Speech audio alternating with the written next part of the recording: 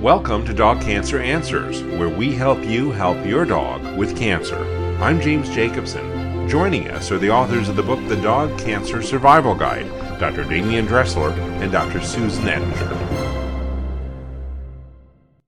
One of the common ways to find out exactly what kind of cancer your dog has is using a diagnostic technique that involves a fine needle aspirate. So I'm going to ask you, Dr. Ettinger in New York, what's the process of using a fine needle aspirate in the biopsy proceedings?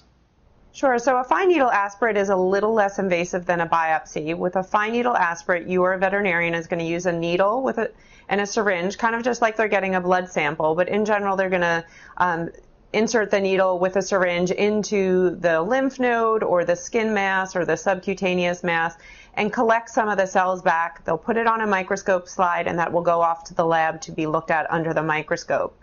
The biopsy is slightly more invasive because you're actually taking a core of tissue, and that in general is a little bit more thorough for the pathologist who's looking at those cells under the microscope. But we will typically start with a fine needle aspirate because it's a little less invasive and a little less expensive, and it can at least tell you whether the mass on your pet is a cancer or an abscess or an infection, and at least gives you a place to start with your pet's diagnosis. Dr. Dressler, is that usually done under general anesthesia? It depends what we're talking about and what we're testing. The superficial ones, which is out on the skin, those usually will start, as Dr. Ettinger pointed out, with a fine needle aspirate. And it's very, very simple. And it literally, as far as the pet is concerned, only takes, well, I would say about 4 or 5 seconds to retrieve the sample.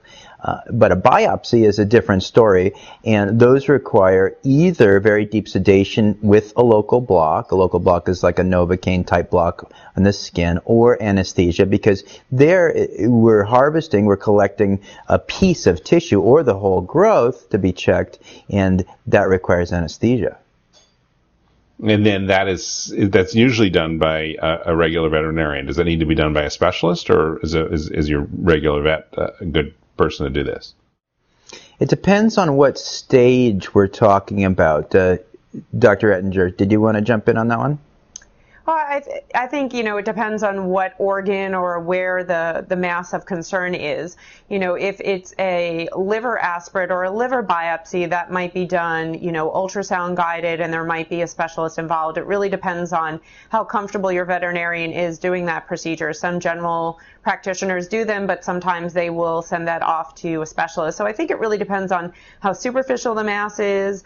Is it likely to cause bleeding, or, what are the risks of collecting that sample? So it's hard to make generalizations for, some of these. Okay, so once the sample is collected, it's sent off to a lab. How long does it usually take to get the results back? It depends on your veterinarian's lab. We actually have a pretty quick turnaround time for cytology. We get them back within 24 to 48 hours. And you're in New York. What about in Hawaii? How long does it take where you are, Dr. Dressler? For a fine needle aspirate, it's usually about a week. And for a biopsy, it's closer to 10 days. Simply because of shipping. Although we do, FedEx the specimens out, there's obviously a more delayed interval between submission and getting the results. Go on. One thing I think that's important for everybody to realize who's watching this video is the answer to the question, what kind of cancer is it, or what kind of bump is it, just by looking at it. They say, Doc, what do you think about this bump? Can you check it out for me? And they expect us to look at the bump and then to feel it with the fingertips. And this is not a very reliable way of telling whether a bump is a cancer bump or not. It's a really important process for finding out what you're dealing with. Dr. Dressler in Hawaii, Dr. Ettinger in New York, thank you so much. Thank you. For more information on dog cancer, visit dogcancervet.com.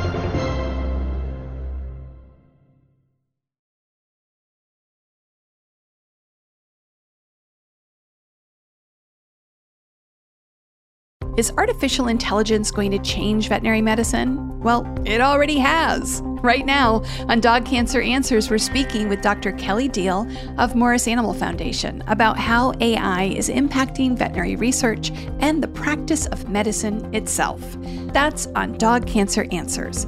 Get it wherever you get your podcasts or at dogcancer.com/podcast.